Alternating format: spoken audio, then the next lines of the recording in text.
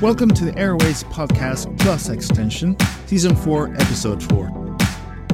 In this episode, Rohan Anand and Vinay Bhaskara engage in a lively conversation with Brian Summers. Brian is editor of the Airline Observer, a newsletter covering the business of airlines, including route networks, revenue management, and onboard and airport products.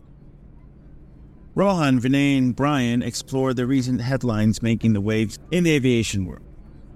In this episode, they delve into Copa Airlines' earnings and its intriguing partnership with Thai Airways. They also dissect Air Canada's demand for 6 freedom rights, a strategy that holds potential for the airline's global expansion. Finally, they unravel the complexities of U.S. carriers' expansion into China, examining the strategies, challenges, and implications surrounding this move from Brian's commercial perspective of the industry. So without further ado, here's a commentary with Brian Summers.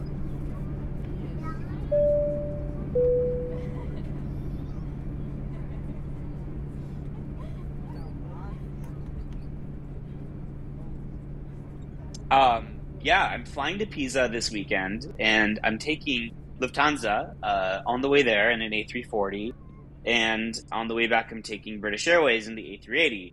Inshallah, that like all of these routings and itineraries won't have an issue. And I have historically had success with the bid to upgrade thing that European airlines do, where you pay the lowest amount of bid, like anywhere from like $175 to like $500 to go from economy to premium economy or premium economy to business, whatever. So it's worked for me on SAS. It's worked for me on Iceland Air. So I did that low bid for Chicago Frankfurt in May, and I bid 175. And I kept looking at the seat map. I did not see that the cabin had a lot of bookings there, which is never again also a good strategy to go by. It's really, you need to know someone that's working in the industry that can tell you bookings. What happened is that I saw that I got rejected. Lufthansa rejected me today. They rejected the bid. It came in the form of we're sorry, your credit card is not going to be charged, back to your original plan. And I guess what it comes down to is that obviously there are higher bidders.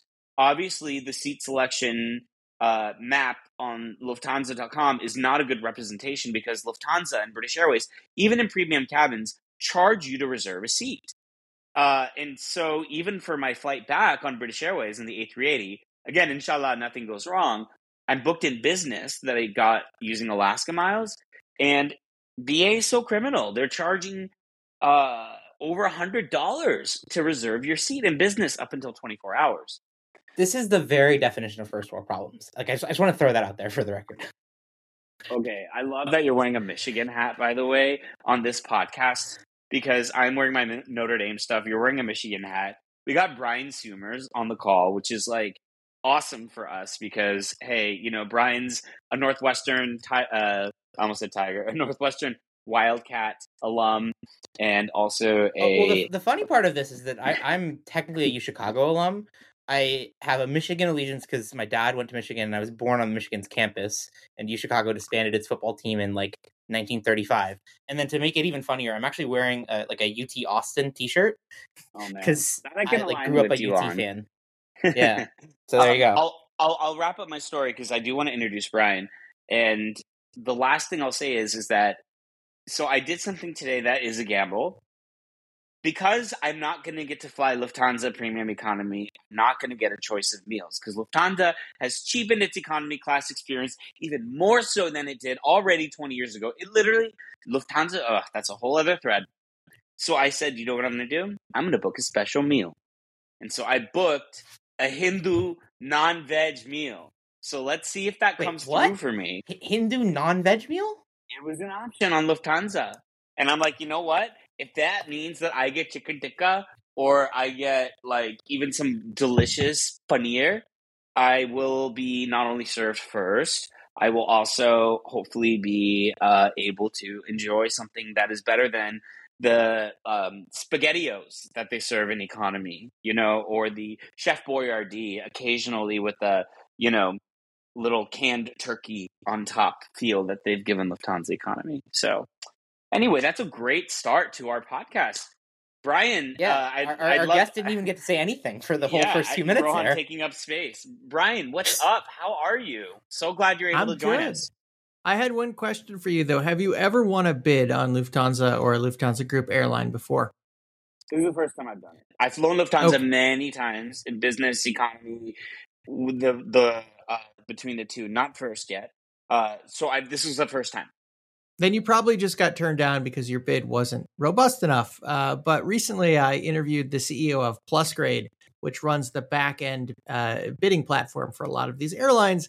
And he said, when people win too much, airlines just shut them off, right? You shouldn't expect that you're going to win, even if you should win. So they say, not today, not next week.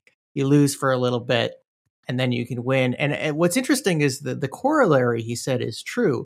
So if people have lost a lot of consecutive bids, the airline may know that, and they may let them win that bid to premium economy, because the airline calculates that once you upgrade at a discounted price to premium economy once, you're much more likely to buy it outright in the future. So a lot of losing bids isn't necessarily a bad thing. You may win the next time. Well, the U.S. carriers don't have a bid system, right? They have the ability to buy up, but none of the U.S. carriers have a bid system for premium and business, right? Right. Somebody's going to come after us and send us an email. I believe Spirit participates in one of these programs. Of course, that's not business class, but yeah, the U.S. airlines generally have built their own systems that allow you to buy up, but they don't play around with third-party bidding. To be fair, the big front seat probably has more leg room than some Oasis first class seats, but that's neither here nor there. Truthfully. Well, as you said, Vinay, last episode or 2 episodes ago, I can't remember, about the Spirit big front seat experience was actually just a legacy from when they were more of a hybrid carrier. And I've noticed this upgrade situation, pay to upgrade, that has happened on United and American for me that have worked out. And as recently as like March, where it was $150 to upgrade from economy to first on a United flight from Charlotte to Chicago. And they are displacing golds and other elites and sort of making the value of that upgrade experience a little less tangible or accessible to them by allowing no status people like me to be able to do that. As a United 1K, I really, really appreciate hearing that. Yeah, man. I mean, I was Starlines Gold 10 years ago. Look at me now. I'm a person with nothing but a bunch of Spirit miles. So in that note, I think that we should dive into our first couple topics for today's episode. So Hellwing, take it away. Or actually, before we begin, Vinay, what has been new with you? And Brian, maybe before Vinay, tell us more about what's been going on with you. How's your summer been? Well, before we even get to that, why don't we take a 35-second step back? As you can tell, this is not the most rigorously professionally recorded podcast all the time, but we should give Brian a quick moment to introduce himself and share a little bit more about his background and how he covers and intersects with the airline industry. Sure. I am Brian Summers. Right now, I write an airline business newsletter called The Airline Observer. You can find it at theairlineobserver.com. I've covered airlines for a little bit more than 10 years. Most recently, I was at Skift covering the global airline industry. Before that, Aviation Week. Before that, I worked at a chain of newspapers here where I live in the Los Angeles area, covering LAX, a dysfunctional municipal entity. Absolutely fascinating thing to do and something that I never want to do again. I've always been a journalist. I've been doing this for about 20 years since I graduated from Northwestern. I love what I do. I love asking questions. And I'm a little bit less polite than some of the other people that cover the industry. If I see BS, I'm going to call airline people out on it. I love the industry. Don't get me wrong. But there are some airlines that are not very well run and people should know about it. Okay. So while we're here, do you have anything to call Vinay or I out about just to clear the air? in case you got some beef. Yeah, so I don't know you very well. I do know Vinay from being a very precocious high school student a very long time ago. And I know you went on and did something else with your career, which is probably an excellent idea for lots of reasons, especially financial ones. But it's good to see you back on the beat here. Yeah, Vinay's great. And it's actually wonderful that over the years, I think that I've been present in this community of bloggers and writers and journalists and aviation enthusiasts and in and out of the industry, reporting and connecting and flying and experiencing. And it is a small world. It's a small community, and people know each other. You don't share who you follow or who comes across your desk. And so for those reasons, I think that part of the gift of having this podcast is that we all stay connected on topics that we probably in and out of reporting regularly would keep up with and love to talk about. Awesome. Yeah, that was entirely too kind, Brian. Rohan asked for a call out, but I appreciate that. I actually do have someone to call out, which is also very much so my brand. And that is American Airlines, because today I had a coworker try to book a flight from DFW to Boston. Last flight of the night, the only flight out of DFW, which, by the way, the last flight you can get from DFW to get to Boston in the same day, nonstop or connecting, is at 7 p.m., which I think is ludicrous because some of us have, longer work days and need the ability to get on a plane after work. Whatever, neither here nor there. Tried to book a flight at 5:13 p.m. Central Time and was first not allowed to do so by American's app, then given the runaround by a chat agent within American's app, and then walked into the terminal at DFW and still could not book a flight. And, he was buying a last-minute first-class ticket, $700, $800 out of pocket, and that's revenue that American is just not going to see because he's going to fly someone else tomorrow. So it is fascinating that you say this because this happened in my family last week, and it was quite problematic. So I do think the industry needs to get its act together. In this particular case, if any of you have kids, you know how important this is. It was our nanny, and our nanny was stuck in Dallas, and Delta canceled her flight. And so I'm a travel hacker, right? So I said, we need you tomorrow. Go over to Southwest. Their flight is delayed by hours. Try to buy a ticket. And they said, we don't have a way to sell you a ticket. The airplane is here. Nobody's boarded. Nothing has happened. It's not leaving for a few hours. So she called reservations. Same thing. She went to the lobby. Same thing. And, this all sounds like sour grapes, but like in a world where we all know that this summer there's some irregular operations and you have airlines that don't have interline agreements. Basic decency is saying, like, if somebody wants to buy a walk-up ticket at the last minute because the other airline canceled their flight, find them a way to sell them the ticket.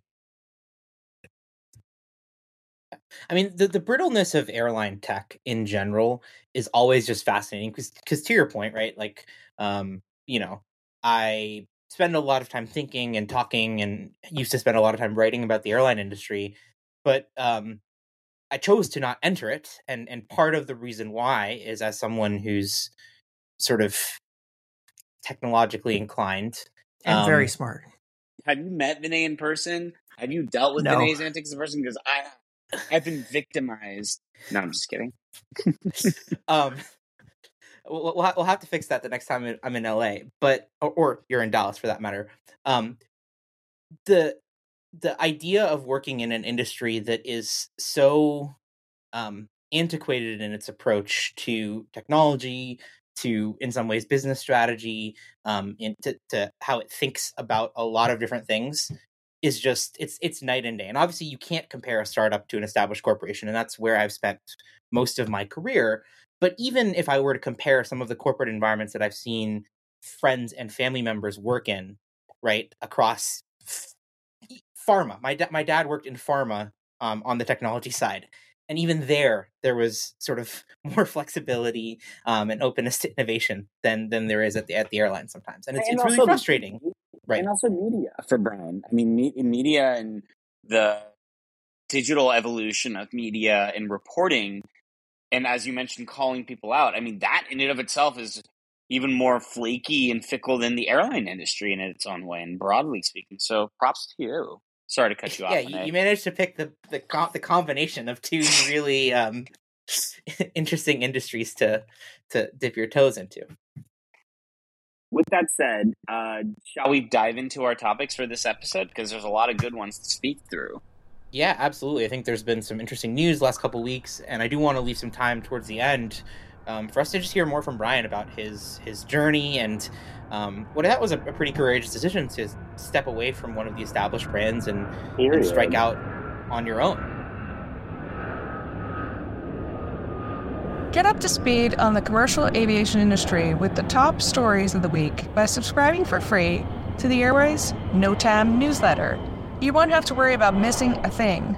Every new edition of the Airways NOTAM goes directly to your inbox. Go to airwaysmagazine.substack.com/subscribe. That's airwaysmagazine.substack.com/subscribe. So the first topic that I think we want to get into with you, Brian, is the most recent earnings reports from Copa Airlines down in Panama. You had an article over on your newsletter about the really strong results that Copa saw across the first half of 2024. I was curious as to what some of your takeaways were from the earnings themselves, and also how Copa's execs talked through them and talked about the market conditions they're seeing on the earnings call. Yeah, this is an interesting earnings season because if we talk about the airlines that are making money, some of them are historically very poorly run and have made poor decisions and are still making a lot of money because of things that are happening outside of their control. Then you have other airlines like Copa Airlines based in Panama that's making, big over 20% operating margin, big for an airline. And is taking advantage of many of the same things. International travel demand is booming right now, but is also historically a very well-run airline. And I don't know how many people who listen to this read my newsletter, and maybe I take this too seriously in my newsletter, but I have pointed out that a lot of the most successful airlines in the world over time know exactly what they are and then do it. So you have an airline like, Ryanair that never went even the slightest bit upscale. Never really strayed, I guess, a little bit. They bought an airline that flew Airbuses, but essentially it's a 737 airline. It's essentially what it's always been.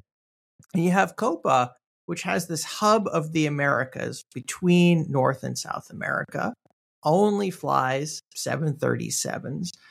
There are clearly places that they could go, Europe, where maybe in the short term they could make some money, but they say no, simplicity is the best. And, they're being rewarded for it. It's an airline that probably has had, some business traffic, but has never relied too much on it. An airline that's strong for the moment with the VFR traffic, with the leisure traffic, and Latin America is booming. And we have to be honest here. And I don't know if anybody is a Marty St. George fan. Marty St. George was at JetBlue and now he's at LATAM as chief commercial officer. Most of us, we love Marty, but the big players in Latin America for a long time have not been in the best shape. And for years now, Copa has run, an on-time operation that meets its numbers. And so it's doing well now, but it's been doing well for a long time. And it's a very impressive place. And I say this as somebody who recently approached Copa for an interview, and they were like, we don't talk to trades. But I respect what they do. So good for them. If you look at Panama City in general, just kind of like the proportion of traffic that Copa operates at Tocumen Airport, the fact that the airport has been so underinvested in terms of infrastructure to make it a nice experience up until recently just speaks to the fact that whatever Copa has done out of there has worked for it for a very long time. You can't really say the same about Bianca and Bogota. LATAM is all over the place. GOL is all over the place. I think that Azul is somewhere in the middle.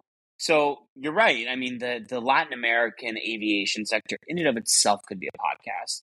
And I really appreciated in your commentary about it that the 24% operating margin, 24.1% operating margin factor for an airline that operates to as many routes as it does into as many places with as much risk as possible with a connecting model, with a traditional business model, yet doing it Southwest style with one type of aircraft and having it's not exactly Southwest style, right? They It have flatbed seats on the Max. We're talking Not a about flatbed seat I ever want to sit in again, but it's a flatbed seat. Right. We're talking about the 737 factor, the sticking to one fleet type factor.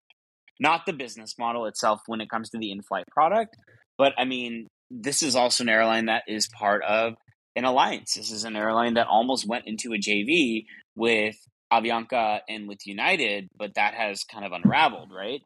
And finally, I'll say this. It's also an airline that once upon a time was partially owned by Continental Airlines.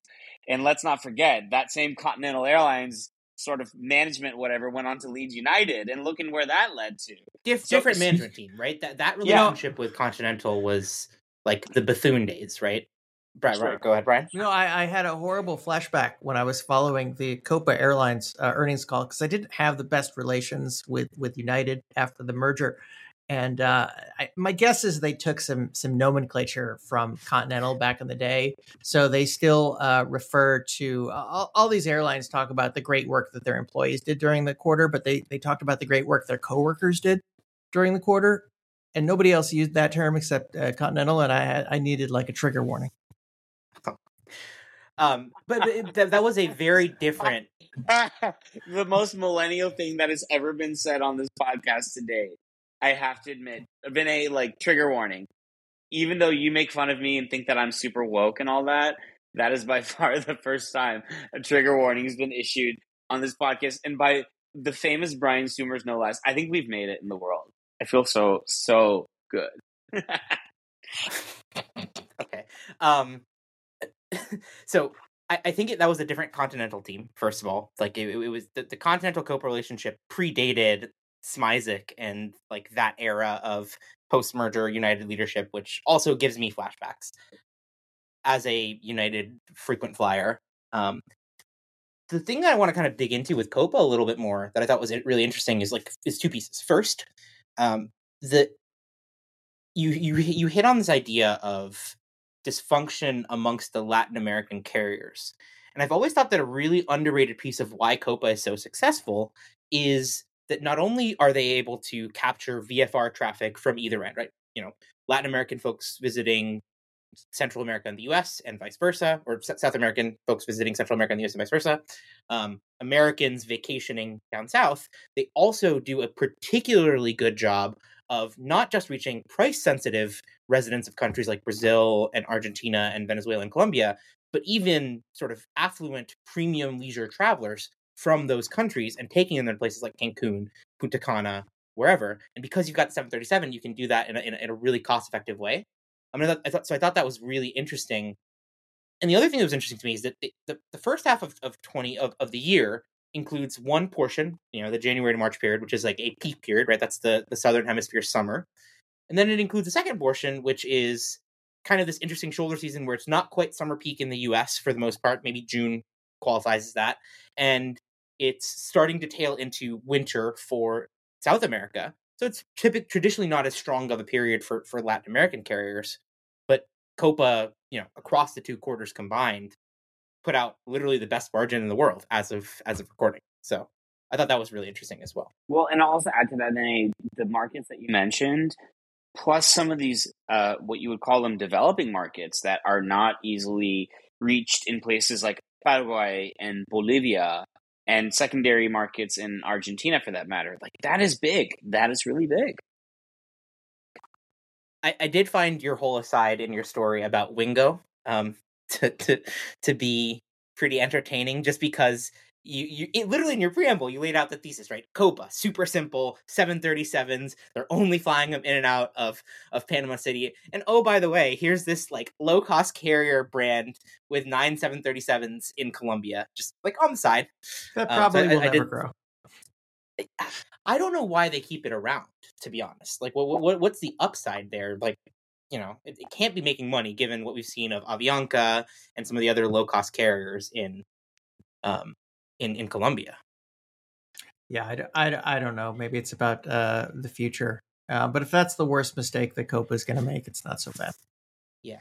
I almost wonder if it's related to like slots and gates, right? Some sort of like route authorities. Because I do know Colombia's, for how fast it's grown, Colombia is more regulated than you would think for a developing market. And so I wonder if there's something to do with that makes it useful to keep Wingo around, even if it's losing money. What about Copa Colombia? Is that like kind of subject to the same sort of scrutiny where it has to be its own entity in order to grow domestically within Colombia, or just, I don't know, typical Latin America where each individual airline operates a hub has to have a name like TAM Paraguay or Sky Airline Chile or, Avianca Brazil? Post-pandemic, I believe Wingo is still a separate operating brand, but Copa Colombia is just the Copa Airlines fleet on certain Colombian routes. Like I think post-pandemic they've merged it back in, so it's not something that they treat as its own entity. The other thing I thought was interesting is that insofar as you talk about sort of Copa as the carrier that has the highest margins in the world, and there's a really great chart that Jay Shabat over at Airline Weekly, I guess your former employer, has put out that sort of is a scorecard of different airlines around the world in terms of Q2 operating margin. The thing that's really fascinating is you look at the top 5, right? Copa, Thai Airways, Philippine Airlines, Indigo, and Ryanair, right? Pegasus. Actually, sorry, I don't mean to cut you off, Vinay, but like Jay, shout out to Jay, actually just updated as of 7 on the 15th. So Air Arabia is number 1 at 27.4%. Okay. Copa is number 2 at 24.1%, followed by Thai. I mean, what? Thai Airways at 22.9%, Pegasus at 22.4%, and Philippines at Philippines at 22.3%. Whoa. Sorry. Yeah. Go back to Vinay. So I was about to give the same incredulous set of dramatic readings of those numbers. I think the thing that's really interesting is, Air Arabia, Copa, Indigo, Ryanair, Allegiant, Alaska, Delta. That's your top. Those are the airlines in the top 10 that you think of as sort of traditionally well-run airlines, well-run before the pandemic, well-run since the pandemic, well-run-ish during the pandemic. Your mileage may vary on that judgment. And then you have Thai and Philippine Airlines, and there are these incredible outliers that stick out like a sore thumb. And I have a theory on why the numbers look so good for them, but I'm curious if the two of you want to share any observations on that, or have theories of your own that we can. I have no clue. I'm incredulous. What about you, Brian? Yeah, Vinay, I'm certain that your theory is right. One interesting thing is both Philippine and Thai Airways went through big restructurings during the pandemic. So they will tell you that they are lean, they are mean, and they are ready for the 21st century. I don't think that there's really anybody in the airline industry that believes them. I mean, this is sort of a rising tide lifts all boats situation. You have Asia, which is just coming back. You have risk averse Asian airlines that didn't want to add capacity even when they saw things coming back. You had a bunch of Asian airlines that had retired aircraft during the pandemic, so they couldn't get up and running. You have premium leisure as a huge trend right now, and like if you want premium leisure, where are you going to go except the beach in Thailand, and to a lesser extent the Philippines, but still the Philippines. So it was a little bit ago, but in last January or January 2023, I went to Singapore and I did a conference and I interviewed the CEO of Thai Airways, and of course he was talking about the great work that the team had done there. But everybody else in the background was just saying, look, there's not enough lift in Asia right now. And I mean, they were almost like laughing. I mean, there's another airline on Jay's list, and Jay is a treasure.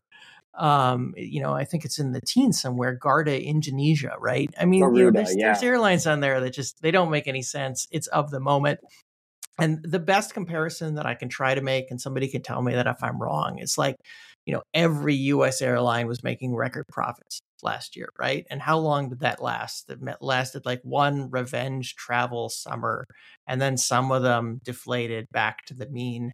And I suspect that we'll see that in Asia, although this could last a little bit longer because Asia was shut down for longer and Asia lost more capacity.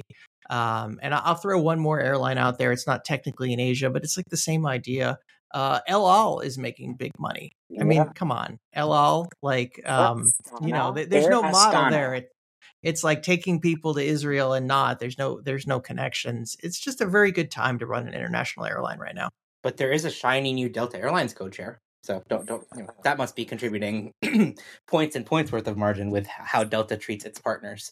You don't see the Chinese airlines on here. Japan Airlines and All Nippon are on the lower end. I don't see Cathay Pacific. So you do see some correlation with the restrictions in travel pertaining to COVID, right? And the capacity sort of windfall that they got for that. Back to you, Vinay. Sorry, I didn't mean to cut you off. No. So the thing that's interesting to me, right, is like, I think, Brian, you really hit on a lot of what I was going to say in your explanation there. I think they almost backed their way into these profits, right? Because during the pandemic, both Philippine Airlines and Thai Airways faced severe financial crunches, right? And they had to restructure their fleets and make some big changes and pull a lot of capacity out of their home markets. And because the Chinese carriers haven't come back sort of en force en masse, I think depending on which traffic flow you're looking at, whether that's into and out of Thailand, whether that's connections into Southeast Asia and India from East Asia, whether that's connections, frankly, from the US through Manila to some other ports across Asia, I think what you're really seeing is the combination of they were forced into restructuring their fleets, which meant they couldn't dump capacity back in the way they would normally have pre-pandemic, or the way that they did pre-pandemic, coupled with the fact that because the Chinese carriers aren't back, there's sort of more demand and capacity discipline, which is sort of, never been seen before in Asia in like the last 25 years, right? Given how fast the industry over there has been growing. And so I think it's like, I don't know that I would predict this will continue for 5 years, but you could see Thai and Philippines do really, really well for the next year or two as the capacity crunch slowly dissipates. The thing that is interesting to me is, I would describe the pre-2010 U.S. airline industry and the post-2010 U.S. airline industry. I've often talked about the idea that there's almost like a discontinuity, right? That for the first time in a really long time, the crop of executives that started to sort of take control and dominate the U.S. airline industry post-2010 actually took the idea of capacity discipline seriously, and they weren't just chasing market share the way most U.S. airlines had been since 1978, right? Since deregulation. But I don't know that that's what's happening at Thai and Philippines. Like, I'd love for it to be the case. I'd love for it to be the case that they found religion about running a good operation and thinking smartly about fleet deployment and not having simultaneously like a 7879, an A350-900, an A330-300, A330-200. Like Thai Airways pre-pandemic fleet, if you ever want a good laugh, just go to sort of one of those historical air fleets sites and just look at the number of different wide body types they had for their fleet, and it's 4600. So, next to a 787. And the thing is, it's a really great in-flight product. The staff and the people, like the actual customer service people, are wonderful. The Bangkok, lounges and just overall experience is uniquely charming, right? I won't say it's perfect, but it's very charming in its own way, and it's a great reflection of the hospitality of Thailand as a country. But the idea that they're like permanently going to be a fixture in like the top 5 of global operating margins is like a bit rich for me to sign up for. First thing I'd like to say is that the Latin American airlines are also represented well on this. You got Azul, you've got Avianca, even LATAM. and Volaris on there, in the teens ish, and Goal. That was also surprising. And then you also have a lot of the low cost carriers that are very successful, like Wizz Air and Spirit and Southwest on the lower end. What is that also got to do with it? Well, a lot of these airlines talked about it on the earnings calls. There was some softness in the short haul market in the summer in the northern hemisphere. Alaska was one of the first to call it out.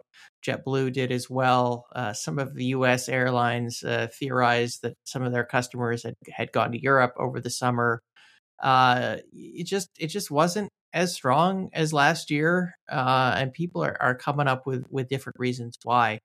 But it wasn't the summer people had hoped for. Well, I think it was arguably the summer that people had hoped for long haul carriers like Delta and United. American had a little more wobbliness with how investors reacted to their results. But speaking of long haul, and continuing to shamelessly mine your newsletter for content for this podcast, you also wrote a recent story about Air Canada and some of the moves it's been making to grow Sixth Freedom connecting traffic, particularly passengers connecting to and from the United States. And as you sort of noted in your article, Canada is in a pretty unique position to be able to facilitate those types of connections, especially on passengers returning to the United States or flying into the United States because of their transborder pre-clearance program, which allows folks to clear customs and immigration in Canadian airports, which, frankly, given the state of U.S. customs and immigration at U.S. airports, sounds pretty good unless you are lucky enough to have global entry or something similar. So I'm curious what your reaction was to hearing that strategy sort of laid out and described by Air Canada, and what some of your takeaways were.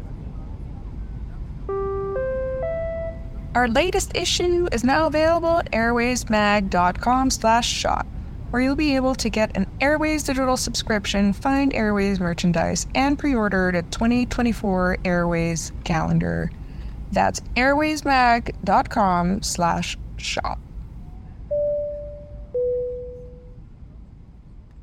Yeah, Air Canada has been talking about this Sixth Freedom strategy for at least probably 10 years at this point, and it's been growing over time. Obviously, they didn't talk about it as much during the pandemic because there really wasn't any long-haul traffic. But they basically say, Canada is a fine economy, it's a fine country. Demand is really good in the summer, but it's kind of a stagnant, mature market with a lot of competition. And, they sit atop geographically, the most lucrative airline economy in the world. And so they've been trying to win a bigger share of U.S. traffic for a long time. There's a press release that I have up here that says they fly to 51 airports this summer in the United States. And so, if you live in a major airlines hub in the United States, you're probably going to fly the hub carrier unless you want to save money. But, Air Canada now flies Sacramento to Toronto. And if you live in Sacramento, you're connecting somewhere, no matter where you're going, long haul. And Air Canada believes that they can win a lot of this secondary city traffic from the US, giving people a really nice experience in Vancouver, to a lesser extent, Calgary, Montreal, and to a pretty big extent in Toronto. I have a question. So, yes, Anne.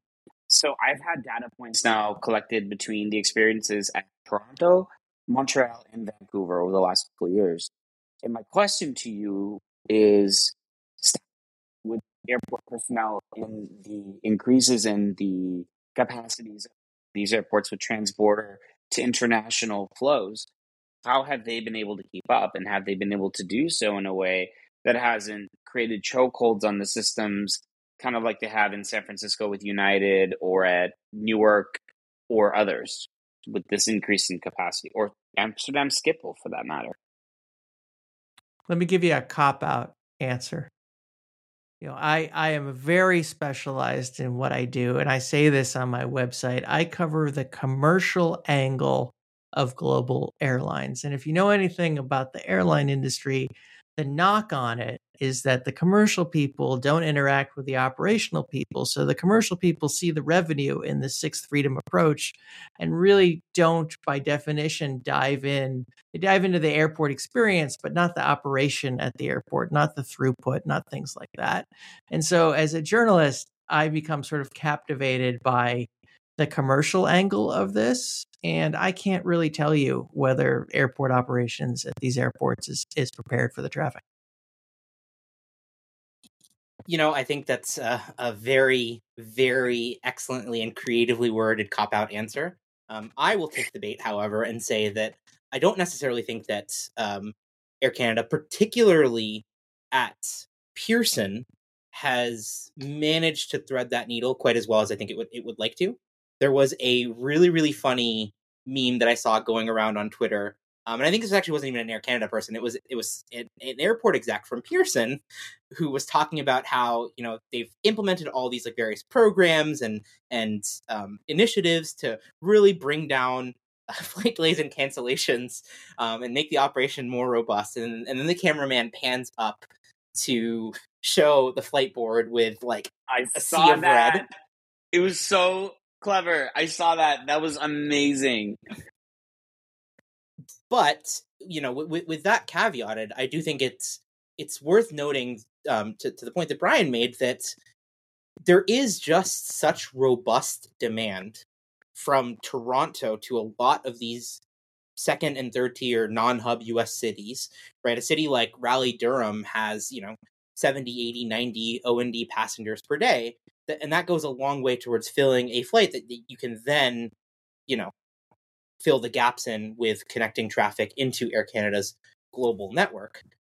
And just given how much seemingly endless demand there is for Europe in particular, but also for the Middle East and Africa that are starting to become more important tourist destinations for Americans, I think that the strategy feels like it makes a lot of sense. And to your point from your coverage, it sounds like it's been a very slow and steady build into that. Yeah, they said that this was their best quarter ever for Sixth Freedom traffic, but they didn't really define what that means, so take it with a grain of salt. There's a joke in there somewhere about the NEA and American at JFK. I won't make it.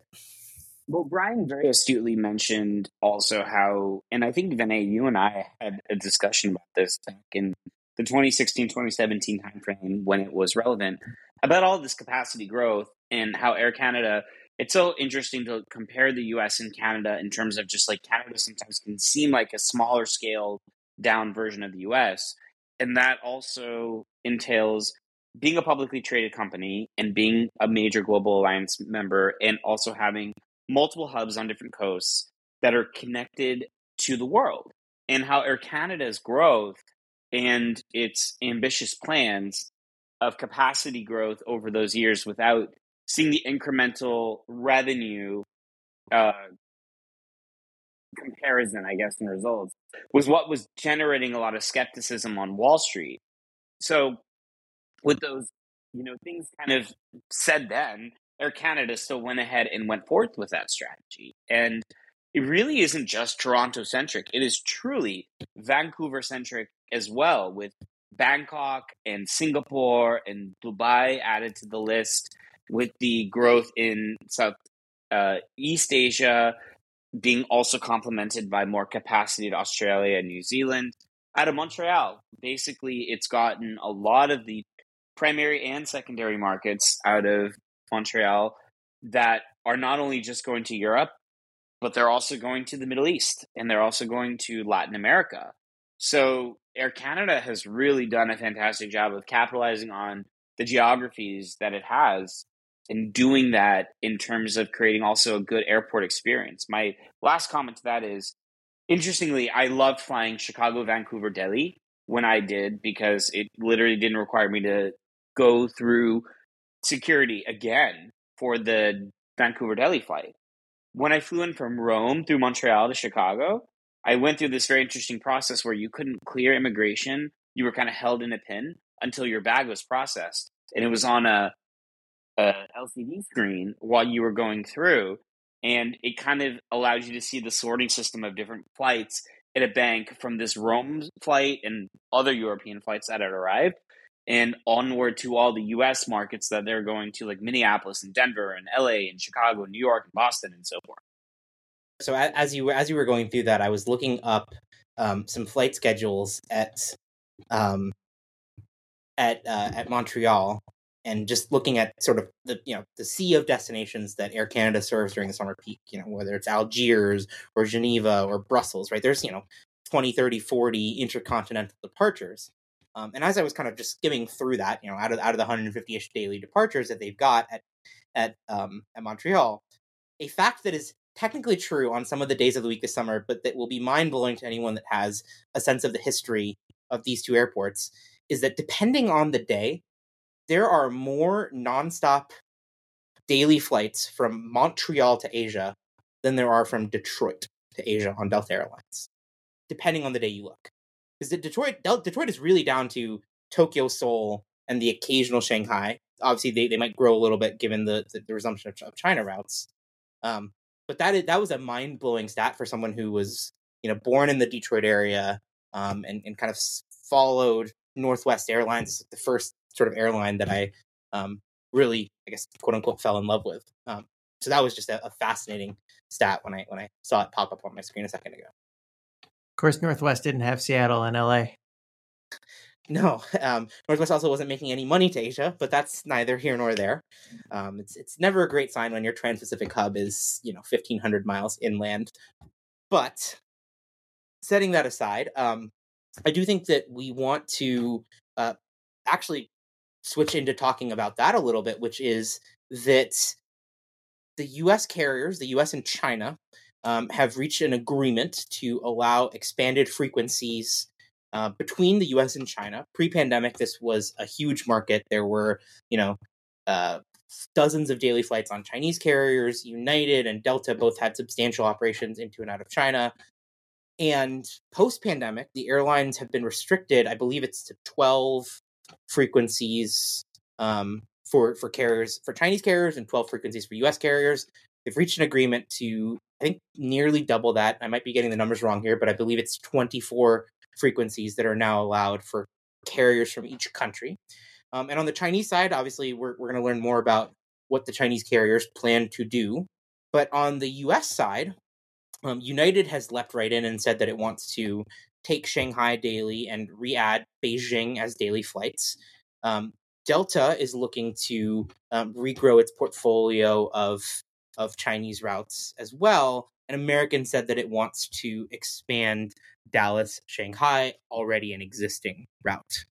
So I'm curious if either of you have a point of view on who you think the DOT are likely to allow to expand into China, because I think United's ask was for nearly all of the additional frequencies, and frankly, I don't think there's any way they'll be granted all of those frequencies by themselves. But I'm curious if you're maybe surprised by... Yeah, go ahead. The approvals are for flights beginning for IATA winter. Mm-hmm. And American doesn't want to start Shanghai daily until January. So presumably that release is timed to what they think is going the next batch of approvals.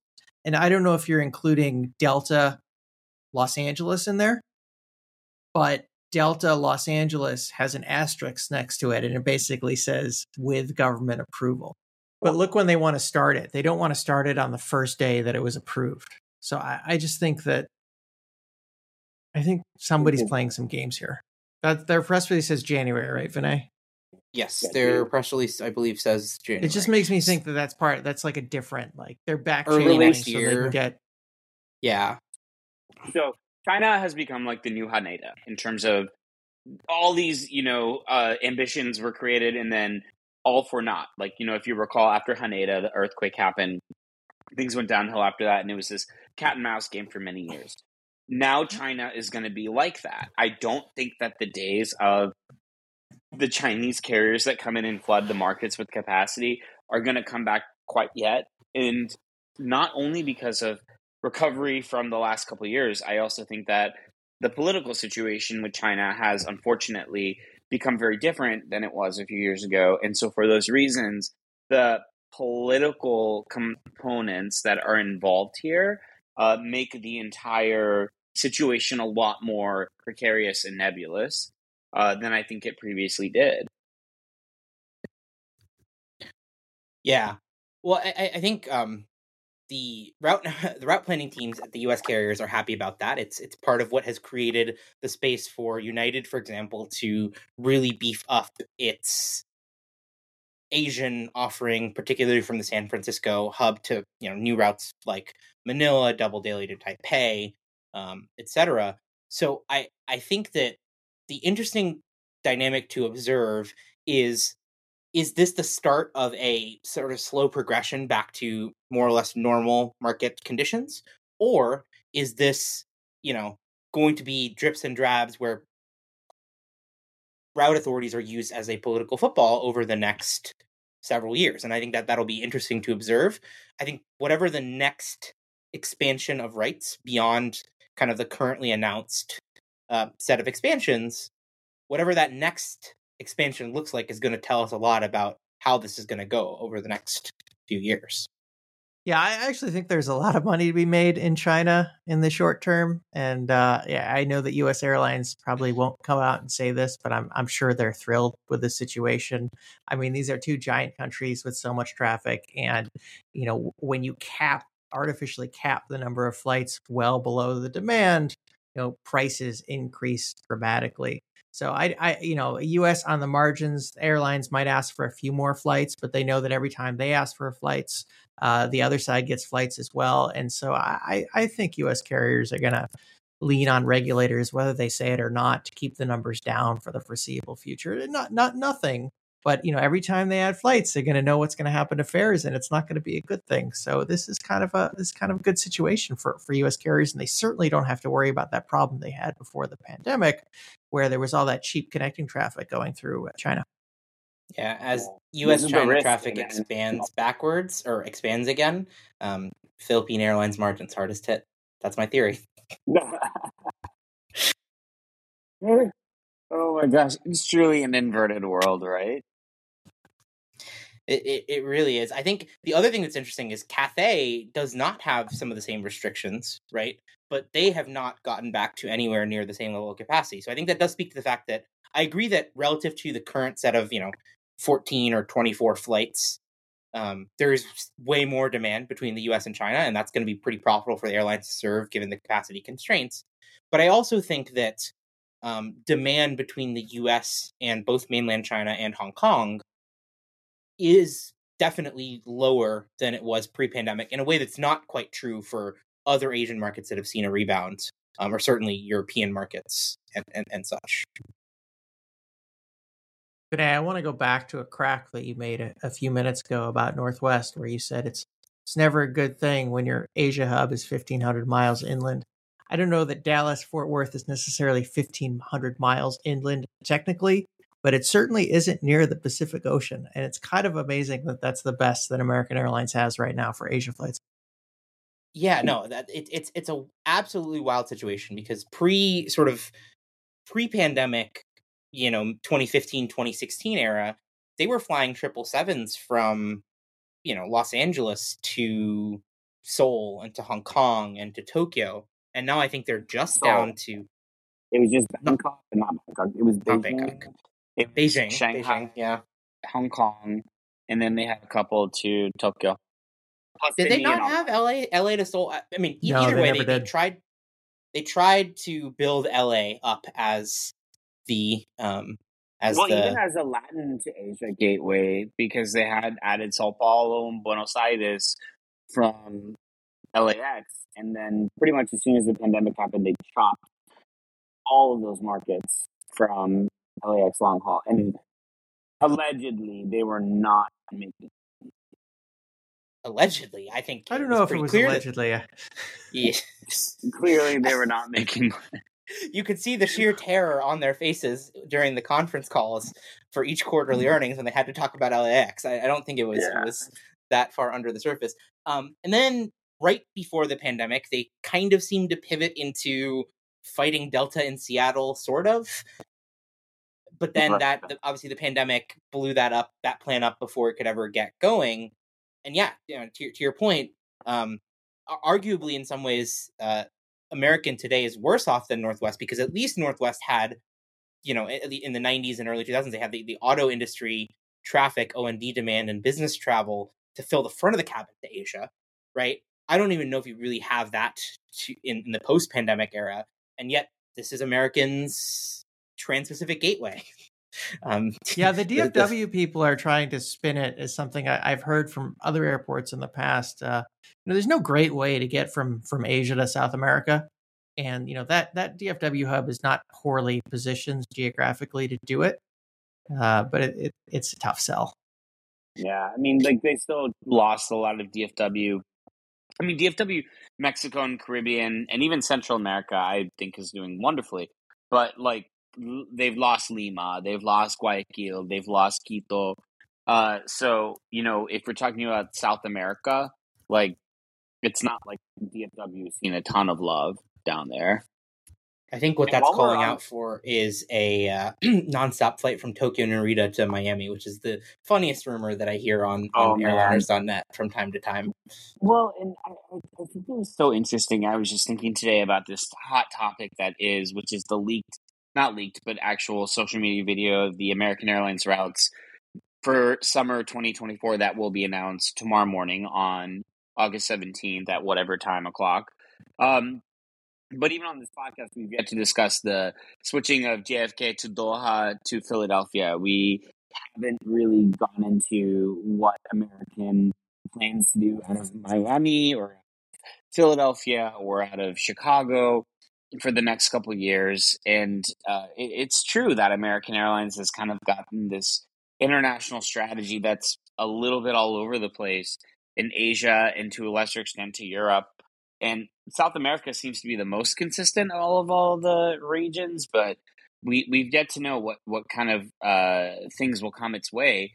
And American is hampered by the fact that it has retired its 757s, the 767s, and the A330s.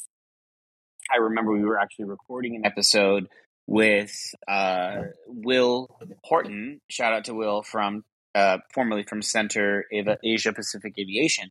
We were literally recording live the week of the pandemic when American had just announced that it was retiring all those planes.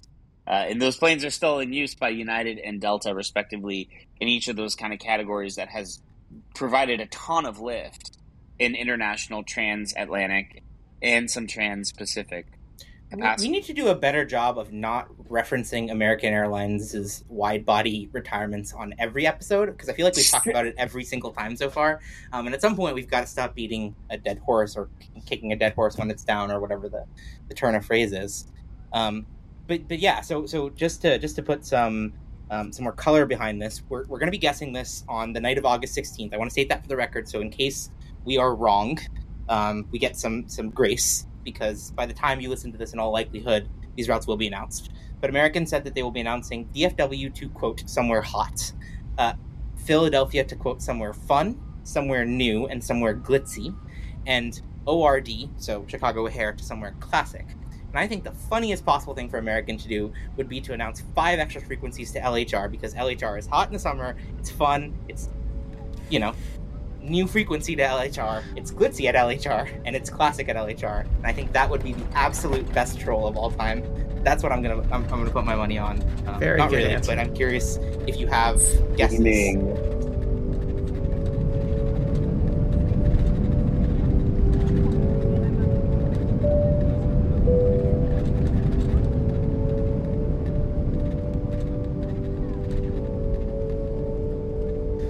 Oh, I don't like these games. I mean, I presume that American is going to fly where its customers want to fly. And again, that's something that may sound like a cop-out, but, before the pandemic,